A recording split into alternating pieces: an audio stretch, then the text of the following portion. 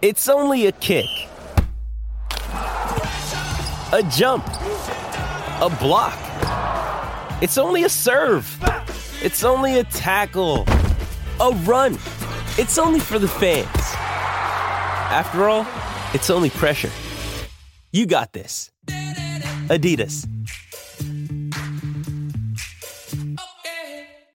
With threats to our nation waiting around every corner, adaptability is more important than ever. When conditions change without notice, quick strategic thinking is crucial. And with obstacles consistently impending, determination is essential in overcoming them. It's this willingness, decisiveness, and resilience that sets Marines apart. With our fighting spirit, we don't just fight battles, we win them. Marines are the constant our nation counts on to fight the unknown. And through adaptable problem solving, we do just that. Learn more at marines.com. Another day is here, and you're ready for it. What to wear? Check. Breakfast, lunch, and dinner? Check. Planning for what's next and how to save for it? That's where Bank of America can help. For your financial to-dos, Bank of America has experts ready to help get you closer to your goals. Get started at one of our local financial centers or 24/7 in our mobile banking app. Find a location near you at bankofamerica.com/talktous. What would you like the power to do?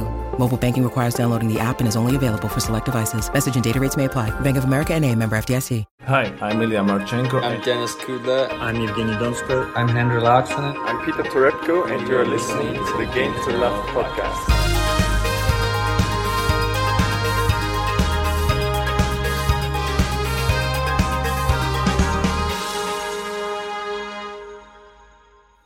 Welcome back. We're here again, another day in the US Open, and we've got a live match on right this second where we've got the Bulgarian, sensation, Svetlana Pironkova is one set all with Serena Williams. Quite incredible performance yet again from the Bulgarian. I'm glad you're starting there, to be fair, Ben. I think this is probably the match to be talking about. Obviously, there's other matches we're going to get onto later on in the podcast. But we're coming to the end now of the US Open. This is the real make and break of it all. But anyway, let's talk about the Pironkova match. And it's been a pretty up and down match so far.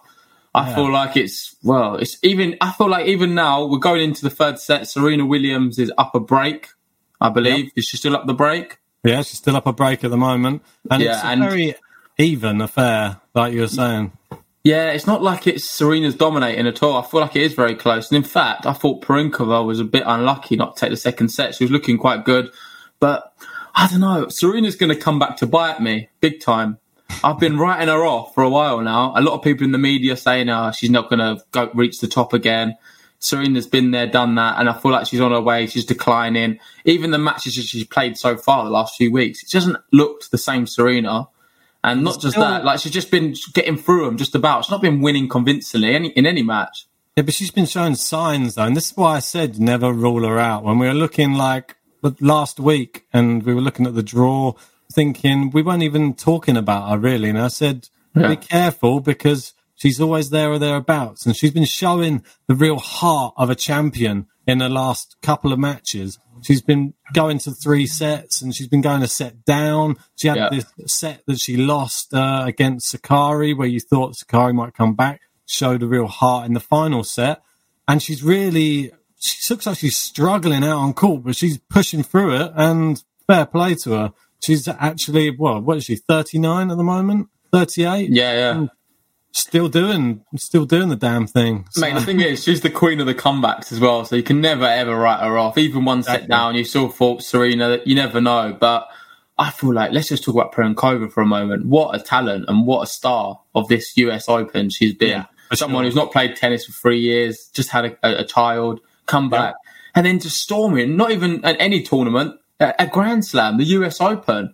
And the tennis she's been playing is actually really high-level tennis. And it's unheard of, isn't it? It's a shame because you get people on here, like I see a lot on Twitter saying, sort of dismissing her for like saying that she's winning in times when there's a lot of top players in the women's side not playing. Also saying how good's the women's side if you see someone not played for 3 years and coming back and already getting to the quarterfinal. But I don't think it's really that fair. I think the level she's playing at is really high, though. I don't think it's the fact that's what's so surprising. How has she come back at such a high level? And that's the testament to her to come back at that top level and probably higher than she was playing even before she went away, which is even more incredible. So, well, it's weird how it happens, but just to give a quick shout out, we've got Jordan here watching the live show. First time he's been in one. He's always often commenting on our stuff. How you doing, mate? Hope you're well. Indeed. Yeah, but she's obviously coming up a little bit short here against Serena, but before the match, you're looking at the bookies, they were ruling her out completely. 4-1 they were putting on her, and she took the first set 6-4. Was looking good in the second, was a break up, and Serena's just pulling it back. She's obviously now 4-2 up in the third. Just have to see. We'll keep you updated with that as it goes on, and let you know our thoughts on that at the end. Yeah, we've got the match up anyway. We're both trying to watch it while we're doing the stream, but we'll get back to it in a minute. I don't know if we want to talk about, well, I'm sure a lot of you are probably tuning in for the title, which is, it's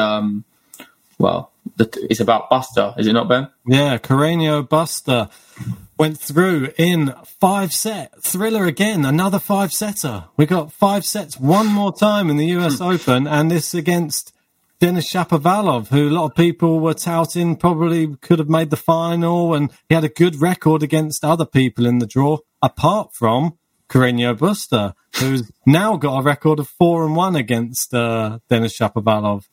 And I can see why. I'm watching the match. He was playing really good stuff, and he was mixing it up very well. He had a lot of very powerful, deep, shots mixed up with some looping mid-court shots and keeping him guessing the whole time. And I think that was the key to beating Shapovalov. He likes to be able to hit through the ball all the time. He likes to really tonk it, as we all know. Yeah, he wasn't giving him the opportunity on that many occasions, apart from that 4th set. 6-love. Wait, Ben, don't tell me you stayed up and watched it live. No, I didn't stay up and watch it live. I was going to say, it finished at 6 a.m. No, I woke up in the morning and then I put on the whole replay, and was just the standard of tennis was really high, and I don't understand why people giving Carreno Busta so much stick, saying that he's only a clay court player and what's he even doing? Then who are you talking about? Nick Kyrgios. Nick Kyrgios, yeah, saying that he wouldn't even be in the top 50 if there wasn't any clay courts. But then again, you could roles reverse. You could say that he might not be anywhere near the top 50 if there wasn't any hard courts. But yeah, but no. The thing what I'm annoyed about the whole thing is it's not even factually correct. No, Busta's done better on hard courts than he's ever done on clay. I think he's only won one tournament on clay courts. He's got to the semi-final of the US Open before. Yeah, 2017. 2017. I think he's won a few other tournaments as well. And he seems to have a better career. Granted, I don't think there's much in it in terms of his win percentage. I think maybe marginally the clay court's slightly higher. However, you wouldn't even call him a clay court player. A lot of the other Spaniards on tour, you can say, oh, they're predominantly a clay court player. This guy, he's been proven to mix it up on both. And this is a guy being criticised by somebody who's only made the quarterfinals of the Australian Open and the 3rd round of the US Open. This is a guy who's made the semi-finals twice now. So it just seems a bit stupid. I think Kyrgios needs to listen. We both love Kyrgios. I don't want to big him out like everyone else does. But there comes a time I feel like this is just a bit silly now. I understand all this criticism of say Djokovic and different things there with the Adria Tour. That was uncalled for. That was obvious. But it's starting now to look like he's just jumping on the bandwagon on any news, which kind of brings it back to about him. So the attention and eyes are always on him. Yeah. And it just sounds a bit silly and childish, to be honest. You can't say Busta's, he wouldn't be in the top 50 about the clay court. Mate, he's in the semi-final now, the US Open, so he looks stupid. And another person who looks equally stupid is Ben Rothenberg on Twitter. Oh, yeah. I'm sure a lot of you guys do know him. He's a bit like Marmite. He divides opinion. There's a lot of people who don't like him. Yeah. But I feel like even him, he's just sort of always trying to fuel up. It's like him. We see it with the British press, Ben. Yeah, you always see them like they're just trying to fuel up speculation about things and try and make things seem a lot worse than what they actually are. We see it with coronavirus all the time. They literally can't wait for a negative story, and it just strikes fear in people. And it's not always needed, for sure. But Yeah, that's my rant over with that. I think Nick needs to just calm down, mate, and focus on his tennis rather than all this talking about other people. Because Busta's in the semi-final of a Grand Slam, and he's a good, solid player for sure to be getting there. And he can't dismiss his achievement. However, that fifth set, I was as shocked as Shapovalov. I think he come out afterwards, and I know Busta required a medical timeout in the fourth after he'd just been bageled 6-0. And I think Shapovalov then already had his mind on the semi-final, being honest, because he thought, saw it in the fifth set, this guy looks completely done. He must have some kind of injury. His body's not really operating like it was in the prior sets. I've got this now. This is mine for the taking. But then he'd come out and he really gave a proper match. And Shapovalov didn't have any answers, mate. He was still doing the same approach. He played the same way throughout the whole match, though, Shapovalov. That's one thing you got to give him credit to. In fact, that what he does is he goes for everything. He's someone he makes, I forget the number now. I don't know if you've got it there, Ben, on the stats. I don't know if you can click on that and see the stats. But Shapovalov's unforced errors. It was a crazy amount of unforced errors he hit. I can find it out. Just give me 2 seconds. Yeah, that's fine. I'll put us on here for a thing. But he hit just an excessive amount of of unforced errors. Granted, you can say he also made a lot of winners as well. This is really weird as well. The same amount of winners as unforced errors, 76, which is. Have you got it up on the screen? I'll have to share a different one. Yeah, no worries. 1 sec. Yeah, it was 76 and 76. So just bear with me 1 second. That's crazy. And then I also know that he hit 11 double faults as well. Can you see this one? Yeah, pop that up. Yeah, sure. So if you see here, I'll try and zoom in on that a little bit for you. So yeah, unforced errors there. Winners and unforced errors, both 76. And the thing that was really crazy, I thought, actually just looking down to that statistic, was his net play, Shapovalov, was really good in this match. And that was the one thing that I really noticed that he had really improved on in this game. And if you look at the game and the whole match as a complete whole, he actually won more points, more actual games than Carreno Busta. But that's not what wins. Yeah, but I think that's a lot of, mate, that's because of the fourth set. He bageled. Yeah, I know, but that's what I mean. 6 games. Without that set, it was level. I think the stats tell a good story of this match. Shapovalov, as everyone knows, is an exciting player to watch. And he's exciting because he pulls off big shots all the time. He's always going for these winners, these big shots, which still will lead to a lot more unforced errors, mistakes, and problems. So you can't have both. You can't have both ways. You can't hit 74 winners, or was it 76 winners? Yeah, 76 and 76. Yeah, you can't hit 76 winners and not expect quite a few double unforced errors as well. However, going forward, what I think he needs to do is play a bit more high percentage tennis. I don't think if he wants to progress as a player rather than just a showman and someone who gets to the latter stages of these big tournaments, what he needs to do is rein himself in a bit in the big moments and take shots when he needs to take them rather than always playing one brand of tennis. Granted, from a spectator, it's brilliant. I love watching it. It's incredible. I'm sure a lot of fans, a lot of people even in our chat the last week, they've been saying El Chapo, we want him to win. He's so exciting to watch. And he definitely is. He's a showman on court for sure. But if he wants to actually win things and win titles, what he needs to do is play higher percentage tennis. And to do that, he needs to sort of rein it in and make these shots when he needs to. When at the right moments, pick and choose the time. Yeah, I totally agree. I think somebody else who could benefit from that a lot would be Stefanos Tsitsipas as well. Similar sort of games, a lot of top spin, a lot of power. And they just seem to go for winners all the time. And when you come up against certain players, that's not the strategy. It doesn't work against certain people. Certain people will have more variety in their game. And they can... And there's a lot of good like counter punchers out there. You come up against someone like Djokovic, he's not going to just be hit off the court by you.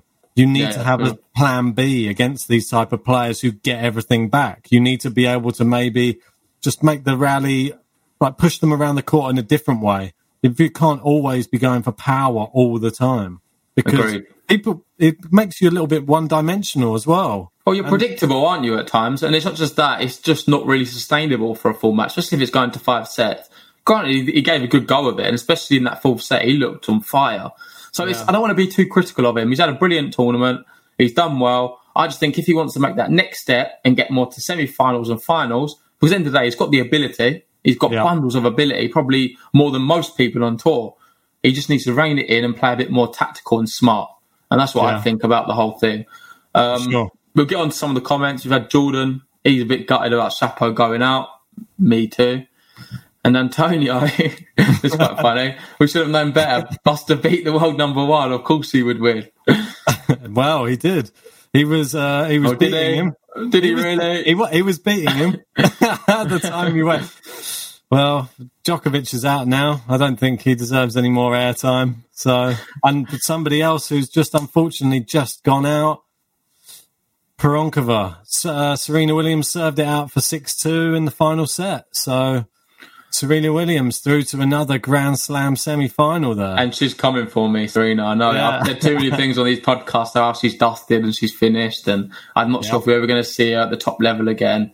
But yet again, another US Open semi-final? Yeah, she just keeps on performing. Well, we'll find it out soon who she'll be playing in that. But just a quick thing on Pironkova, really. Just what a tournament and what a story it's been. Like, it's just been quite magical, really. And I'm just really proud of what she's been able to achieve. I think a lot of people in the tennis community share my views on it.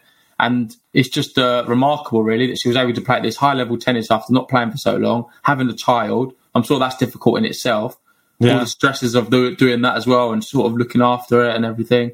But then still to be playing a tournament at the US Open and competing at this level against the likes of Serena Williams, she comes so close to even winning that match at the end of the day. I think Serena was just too much. I saw in the second set, we just saw that Serena Williams, that fighting spirit. She was really hitting through some of the balls as well, and she looked good, to be fair. Yeah, and I want to also acknowledge the fact that Serena Williams has just had a child as well. So let's be fair play to her. She's come back. It was the battle of the mums, but she's come out on top as the super mum. And I don't want to put too much emphasis on age and stuff like that, but Pironkova, 32 years old. Obviously, Serena is much older as well. And she's still, obviously, she's multiple-time Grand Slam champion. So you would expect her to be playing at a high level. But just the level of both of them is pretty much, well, to be applauded, I think. Just to be still playing at this level after giving birth and stuff like that. It's just really, really impressive to make that comeback. So we've obviously got her, and hopefully she's going to be up against, well, if my girl goes through in the next round, Victoria Azarenka, Elise Mertens, which is the next match, which Azarenka's been playing so well, and I've been so impressed by her, and that pick is looking pretty good at the moment, but Mertens is one of those ones which I didn't really want to come up against. Mertens looks really good. Yeah. She looks like one of the dark horses on the competition. She's sneaking along the bottom. She knocked out Kenin in straight sets. Yeah. And a bit worried for Azarenka in this one, but I've always got faith. Azarenka, I just think she's just got this something extra, this tournament, which I don't know what it is. I can't put my finger on it, but she's literally just digging things out, and I don't know how she's doing it. Mate, she's the informed girl. Yeah, exactly. So I'm just hoping she just keeps doing it. But we'll get on to that. Yeah, we'll give us a few selections in a little bit. Let's get on to the first game yesterday, which was the other quarterfinal, which was obviously Alex Zverev going through against Borna Coric. And very slow start again. This is his thing now, is it? Zverev starts off slow, sluggish, double faults, and loses the first set 6-1. And you think, is this just going to be it? Is he just going to slump out? And he's done the similar thing in some other matches though as well. But he comes back. He's coming back though. This is a good sign. He's even admitted he's not at the top of his game. At least he's being very vocal about it. I think that's always a positive thing from a player, to be honest. And he's saying, I'm not at the top of my game. I need to improve a lot of stuff. But he's still in the semi-finals. And he's still producing some very, very good tennis. And some of the tennis he played yesterday was top-notch. That's what I think my view on the whole match really is a bit different. I thought it was a bit of a bore fest. I didn't enjoy the match at all. I thought Zverev-Coric was boring. I thought the tennis level wasn't that good. I think Zverev picked it up marginally at times. but it was nothing wow. It wasn't like brilliant. It wasn't like a succession of brilliant shots or a really good holding of serve. Or it was just nothing really inspirational. And to have that at a quarterfinal, I thought it was quite poor. Yeah. And I think a lot of that really. I don't want to dig Borna Coric out. Obviously, he's beaten Tsitsipas. He's been playing some good tennis in this tournament. I just felt like his race was run really in this match, and he just didn't offer much. He had the game, like he was in full control of that match in the first set, and then he sort of just allowed Zverev to get in a very sort of lazy sort of way. And then after that, he just sort of just was there, just making excuses. He changed his T-shirt about 6 times, mate. It was getting a bit boring. And he was just, I don't know, it just wasn't an enjoyable match to me. I thought the tennis level wasn't very good. Yeah. I was struggling to keep concentrating on watching it. And I love watching tennis, but for me, it was just a bit boring. And I think it's a good point, actually. We've had a comment come in. I'll put that on. Yeah. Somehow the tennis world does not give enough credit to Pablo. But I tell you, I knew he would beat Chapo, and here is more. He might probably beat Zverev too. Definitely has a chance. If Zverev keeps starting slow, which you can't afford to do in the latter stages of Grand Slams as well. You could find yourself 2 sets down and then on the wrong end of a tie break in the third or something if you've finally start getting it back together again. Well, based off that last match of what we were talking about, this Coric-Zverev one, I kind of agree with this guy. I do think the fact that Busta has a really good chance because Zverev was not inspiring me that much. Whether that was the fact that Coric wasn't playing very good, he sort of read that situation, and all he was doing was just playing enough to be able to win that match. Yeah. It wasn't that exciting. Was it maybe the quality was just down with Coric, and he knew what was going on, Zverev. He felt that, and he just felt that he had to play at whatever percent he was playing at. I'm not going to give maybe 50% or 60%. Yeah. And that was enough just to get through that tie. He sort of played it tactically. I don't know. It's hard to say, but for me, based off that performance, I think Busta has a really good chance against Zverev, and I wouldn't be surprised if you see Busta in the final at all. I just think that a lot of people are writing him off as a quality player. I just think that no one's giving him a chance, and that's what's doing him the favour. There's no pressure on Busta Carreno or Carreno Busta rather to get through another round. All the odds are on Zverev's shoulders. He has to be the one to perform. Busta just has to turn up and just do his thing, and then he's not expected to win. So it's working well for him so far. I don't see why he couldn't do it again. And Zverev, we just don't know. Is he just holding something back?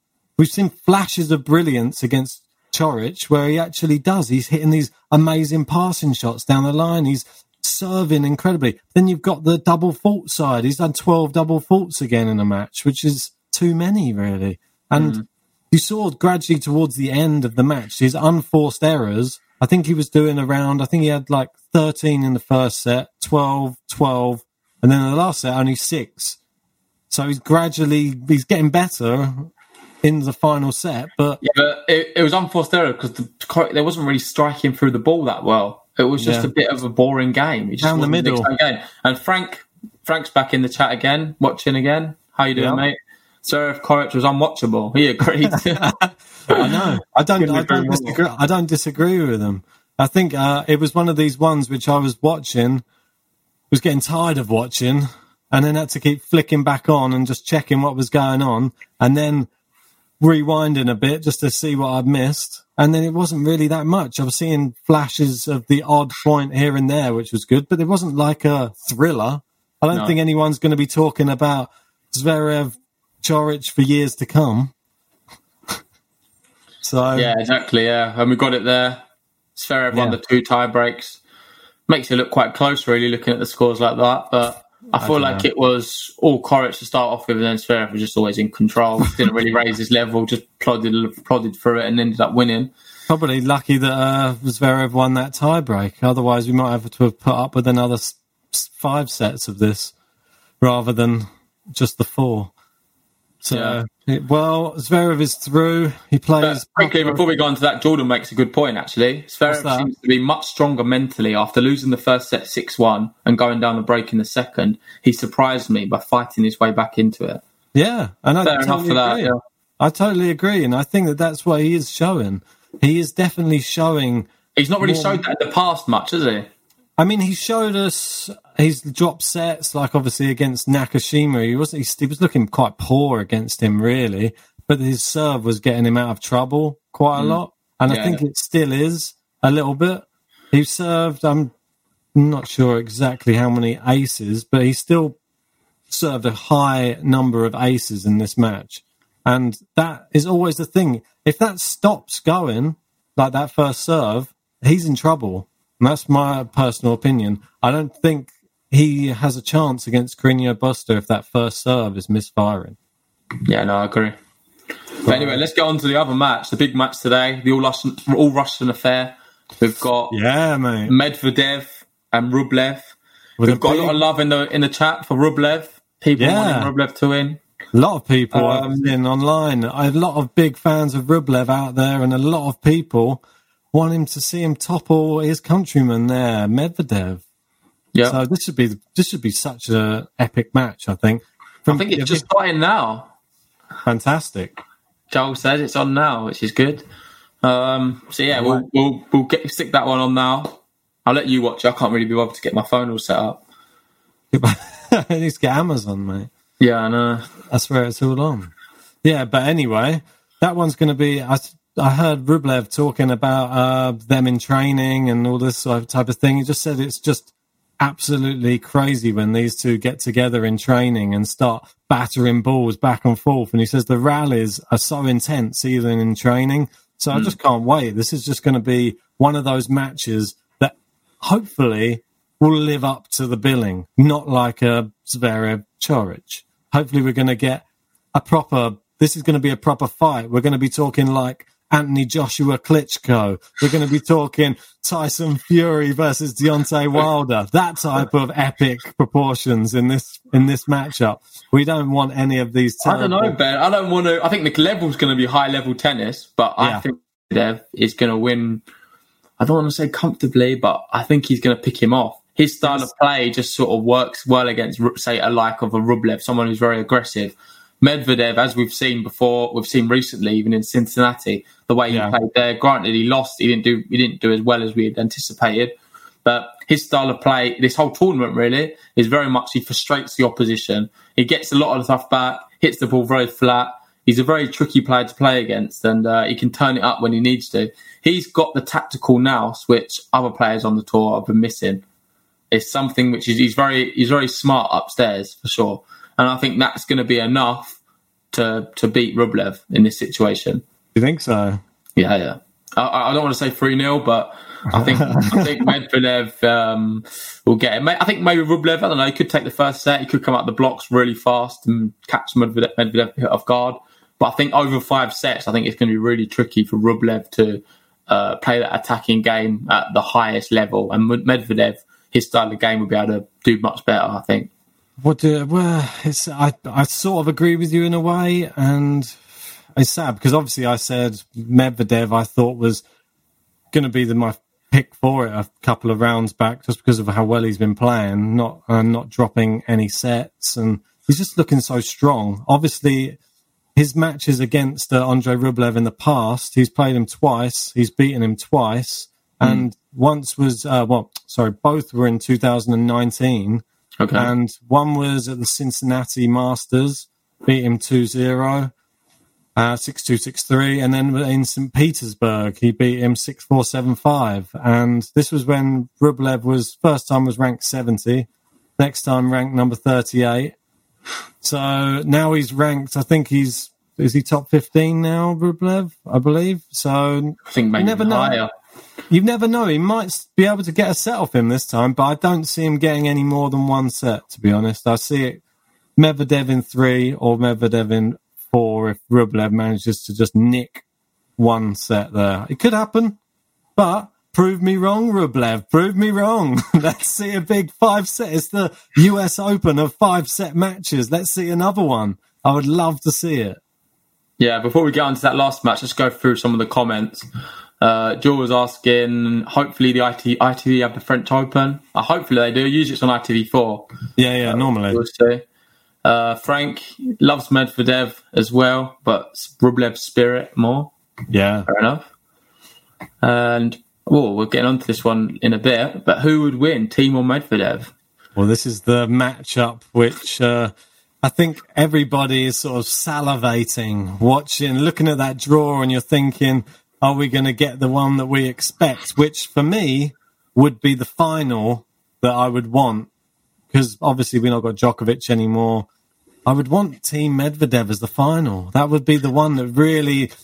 Those styles are so interesting to watch. Medvedev and his retrieval and his speed and his crazy serving where he's powering down 125 mile an hour second serves randomly.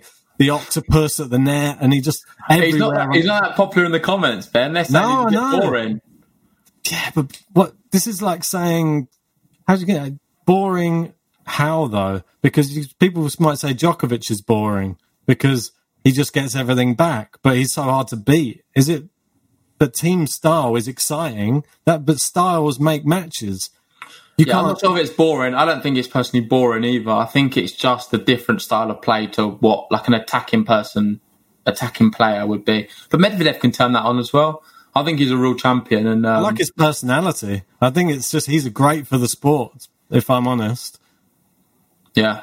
Yeah, like Jordan, he said, it's a good analysis of it. I'm personally a Medvedev fan, solid player, mentally strong and improving all the time. Was unlucky against Nadal last year. Yeah, I couldn't agree more. It was close, wasn't it? So close. And why can't he go one better this year? We obviously got him, but this is why it's so sad. We got the two people who have come closest, really, to winning Grand Slams, and they're going to potentially meet in the semi-final. We don't want to curse any more people. Yeah, it's a shame. Neither of them are going to make... not both of them can make a final again, but one of them has a chance of doing it. And like you said... The semi-final we do want to see would be Medvedev team. Not everyone. I'm sure there's people in the comments who would like to see Rublev, de Minaur for sure. But I just feel like with the Alex de Minaur team match, I don't think that's as straightforward as what people are making out. I think Alex de Minaur... It's your man. Yeah, no, he's my man. I tipped him for the tournament. He's my dark horse. Mate, I'm quite happy. I've got one get all the way to the quarterfinals. That's good. Mate, that's an improvement to usual. But, I don't know. I think it's going to be a tough match for Thiem. It depends how he plays. If he plays like he did in that final 2 sets against Felix, where he completely just played him off the court, then I think he'll be fine. I think he'll get it done relatively quick against him. But I don't know. Is he going to do that? What team are we going to see? Now we get into the crunch time. We've seen what he's like in the crunch situation. Granted, last year he did really well in the beginning of this year in the Australian Open against Nadal, when he won the semi-final there. Yeah, is he going to do it again? I don't know. These are the pressure moments, and we've seen Thiem bottle it before. Yes, bottle it's a strong word, bottle, but he's got that in him, doesn't it? Up against. I think to be fair, I think he should be okay against de Minaur, but then the next one it's Medvedev. That's even tougher. Or Rublev. Yeah, or Rublev. Either one is tough. But remember, Thiem has a winning record against everybody in this tournament, so he has that on his side mentally. Alex de Minaur, though, as we know, I reckon the thing he needs to do, if he's going to beat Dominic Thiem, he has to have crazy variety. We all know that. One thing I was looking at when he was playing Felix Auger-Aliassime is he does the same type of play that he does on the clay. He is about 2 meters behind the baseline. Yeah, I saw that. He's still back there. I don't know what he's doing back there, but and all of the serves that Felix was doing, you're just playing into his hands. You're just hitting it to him every time, and he can get it back easily. I think he's the perfect person. Underarm serve him every time. Like keep him back there. There you go. Underarm serve. Let's see you get to the net, and just keep him guessing. He needs to be kept guessing. He's a person who relies on the other person, I think, running out of ideas. And if you keep him guessing, I think that's the main thing. He will stutter, and you might grab a set off him because that's the notice of the people that he stumbles up against. I think what they need to do with Thiem, get him to the net. Give him some drop shots to deal with. And de Minaur so fast, he can get around the court anyway. He's one of the fastest players on the tour. So it's a really interesting matchup, for sure. What? Look at the people that he struggled against, even though he was so close to beating. It's the players with the most variety. Your Rafas, your Djokovic's. These are the people who really mix it up. They're people who you don't know what's coming next. And de Minaur, if he wants to win this match, has to do the same. That's my belief in that. If he tries to go fire on fire, you're going to be in for a short night, and he's going to probably power you off the court with that crazy backhand. Well, I feel like with de Minaur, you can actually classify him as the next gen. Like, he is the new gen player. Felix, definitely. The next gen. The thing is, some of these older guys, they're not the next gen anymore. No. People are talking about Team as the next gen, mate. He's the lost gen. Him, Pablo, Carreno Busta, they're the lost gen. They're the people they thought was going to be great tennis players. Granted, they've played at the top level, and I've been a bit unfortunate having the three best players ever to play the game in the same era they've been playing tennis. So that's a bit unfortunate with that. However, they've still not been able to win things. And these 29. New players coming through, the new gen, next gen coming up, they've got a lot more chances because the old big three are getting older. Now it's a chance for one of them to take the ball by the horns and actually go for it and win. And that's why I think it's a really interesting question. Like, I know Joel said on the chat, who will be the world number one next? He just used them three players there. But you could make a case for Tsitsipas as well. I don't know. I feel like he's not done enough really to warrant that. But out of them three, for me, a lot of people are not going to like it. But I think it's Medvedev. I just think mentally he is the strongest player out of the three. And we've seen already that you need to be mentally strong at this level to be breaking through. All of these guys can play ridiculously good tennis. But can they maintain it and keep it consistent for a whole tournament or for even a whole match? And especially for a whole year. 18 months now. But you saw Medvedev and that crazy run he went on when he was getting to the finals or winning all those ATP tournaments, which got him into that top 5 bracket. And he always has this slump, though. What is this, like the after Christmas ate too much turkey and January slump that he has, where he starts flopping in and around? Yeah, that was weird. That was weird. Do you remember against Jill Simon at the beginning of the year? What, he lost 6-0, 6-1 or something? Against Jill Simon. He's like the weirdest player ever to lose by that margin by. Do you not think? It's so random. Jill Simon, yeah, it's a very crazy... No, you never know. He got summoned. You never know which one's going to turn up, do you, with him? I don't think he knows. He turns up, he's not sure what's going to happen. He gets bageled or he bagels someone else. He doesn't know which one's going. But yeah. But I think it's right. I think maybe, like you say, I think Medvedev for consistency, and it's going to be a fight probably once all those big three drop off between him and Thiem. Medvedev I believe he's slightly younger than Dominic Thiem though. So he might have the longevity over Dominic Thiem. But don't be surprised if someone like an Andrei Rublev give him a couple more years and he's right up there, because he's already showing the signs.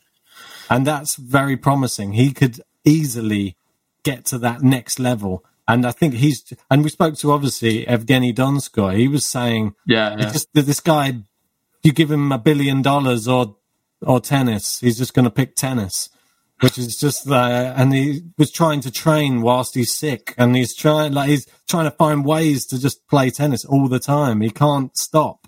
So someone with that mentality, he's going to be there with like Dominic Thiem was similar. Like all the stories we've heard about him, never stops training, never stops playing. It's just practicing smashes for 2 hours or something ridiculous, wasn't it? Yeah, Marchenko, he was telling me. It was just ridiculous. This is what I mean. And all the best sports people in history will all have that same mentality. You always had the talk of just like even England football or people like that. The people who stayed behind and took another 50 free kicks like David Beckham, or people who Frank Lampard always take another like 20 penalties. Everyone else is in the changing room. He's there in the pouring rain. These type of people are the people who make it. And that's the difference between these people. And I think he's got that. And I think Federer realised it, and that's why he touted him to be one of the next greats.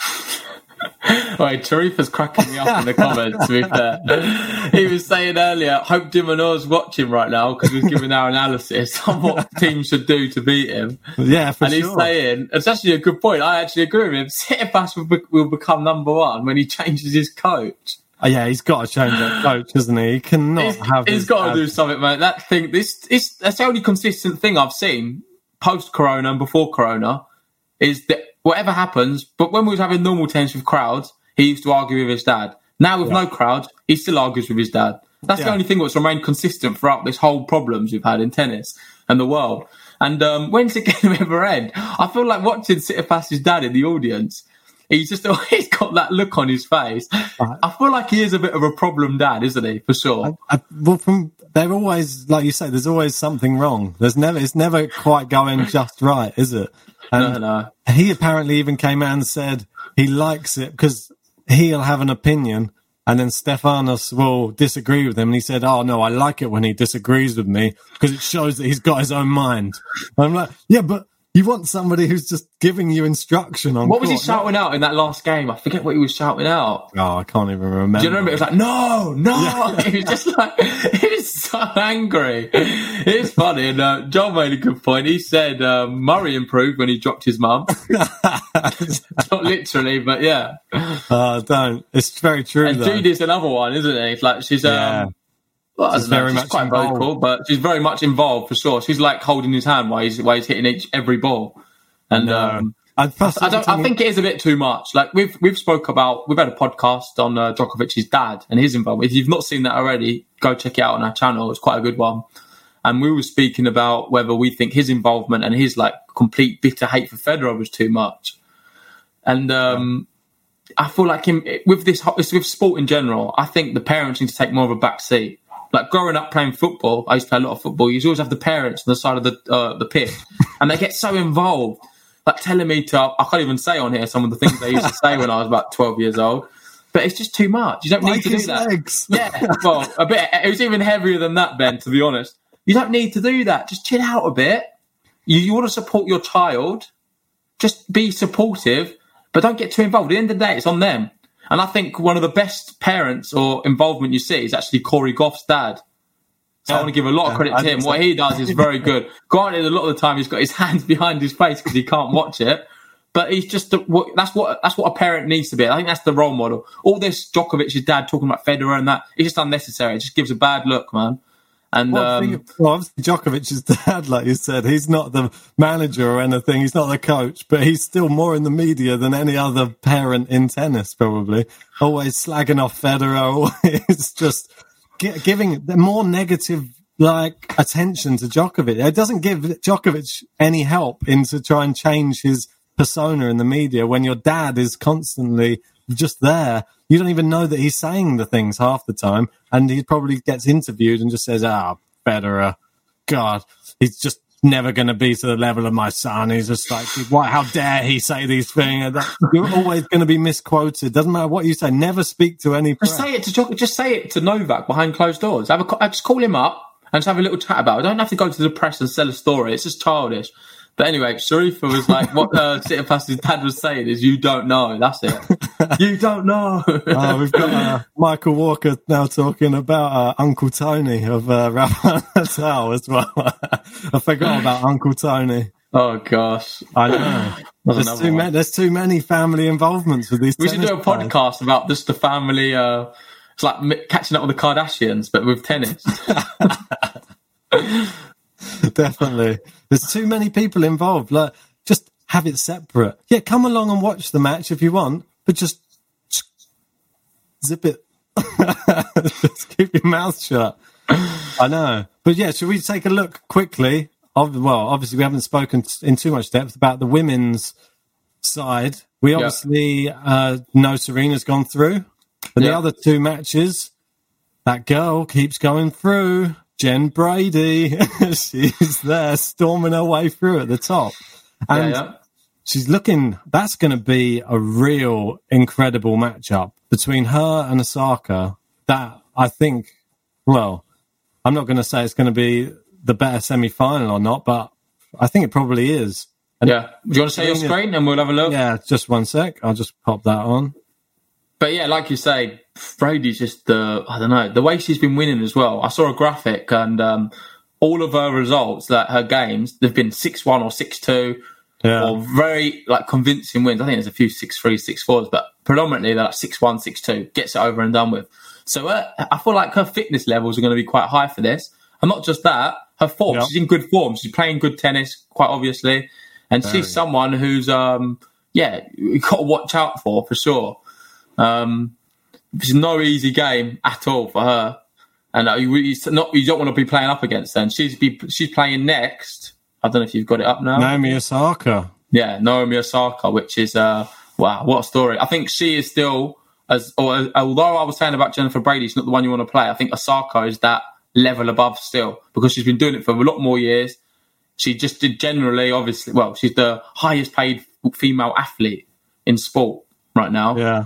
She has won numerous things in the past, and her tennis level, when she's on in a set, is incredible. But she's got that second set syndrome. She's able to give sets away a bit easily at times. And it just depends if she can do it for the, I don't know, can she win best of three? Yeah, can I share something with you just quickly, just before we head to that? I just wanted to share Jen Brady's run of form, if possible. Yeah, go Let for me it. stop sharing that one. I'll share That's that all right, one. I'll put it back to this. Yeah. And just so that you can see, here we go. So I've got it up here. See if you can have a look here. Have you got it up? Yeah. Yeah. So just have a look at this. Jen Brady, this goes all the way back to, well, she was playing this exhibition stuff, and she beat Sophia Kenin. Well, I don't know how it was really working, this exhibition stuff, but look, since the exhibition, didn't drop a set, not dropped a set, not dropped a set, not dropped a set. When she lost, fair enough, then she hasn't dropped a set since. So it's a bit of a shock, that game, wasn't it, against Pegula? You didn't expect that coming at all. No. But like you say, not dropped a set. She's been winning very convincing. There's some big names in there as well. None of them are easy. Katharina Bellis, you thought that would be an easy, a hard match. Blinkova, Garcia, Kerber, Putin-Saver, all top form players. And she's just been swiping them aside. But has she played Osaka in all of this? I don't think she has. No, the only reason I was going to say that obviously she got that one loss in there. Remember the game before was the final, and she just won a whole tournament and then went on to exactly about a day later, she plays the next tournament. So, like we say, whenever a player's just won a tournament, don't back them in the first round of the next tournament, because they're probably pretty tired. They've had to play a whole week of tennis, and it probably showed there. And she got to have between the 23rd, so she had just over a week off, 9 days off. And look at the form now. Back to it again. Not dropping a set for 5 matches. And that has got to be scary coming into, for Osaka coming in, because Osaka's not been cleaning up in the same way. She's been dropping sets here and there. She played well in the last match, don't get me wrong. But, I don't know. I think it's going to be a very, very difficult match for Osaka. I just think Osaka's going to have too much for her. I think she's just the level above, really, in terms of quality and ability. So you're saying Osaka to win? Yeah, I'm going to say Osaka. I'm saying Brady to win. Oh, fair enough.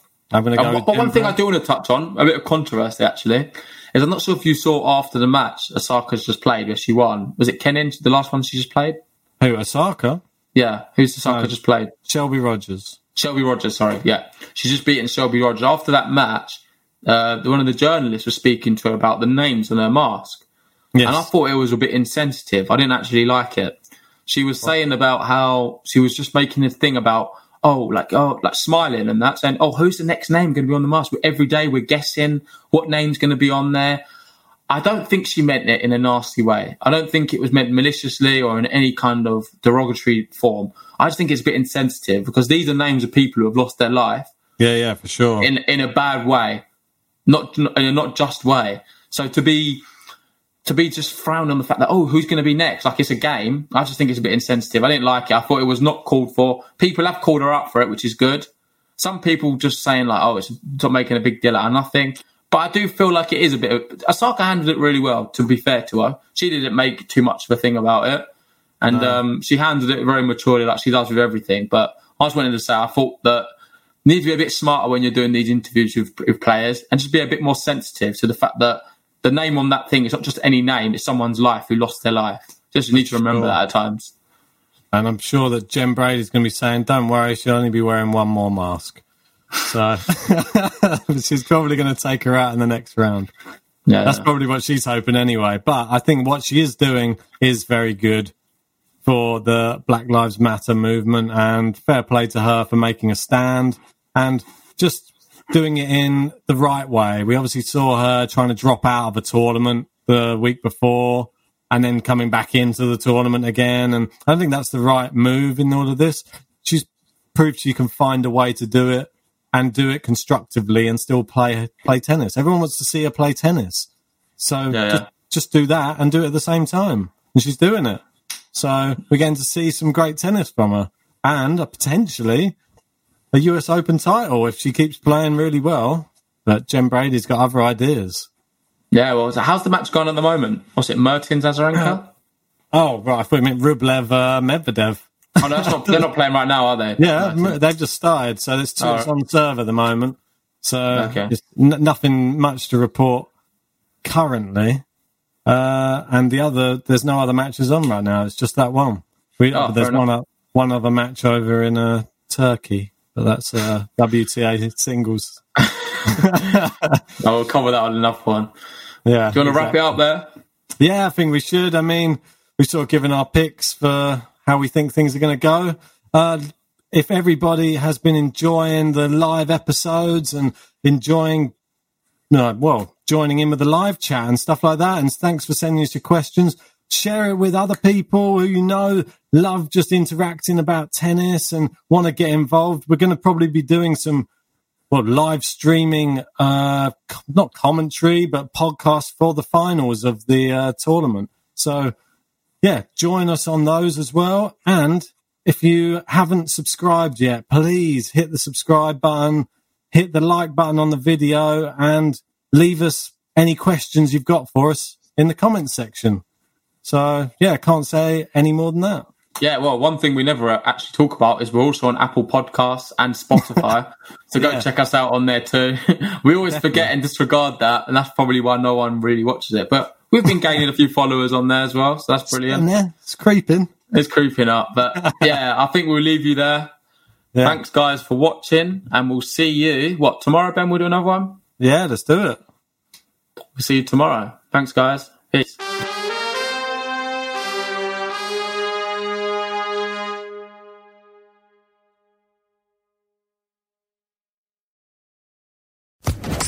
Social Podcast Network.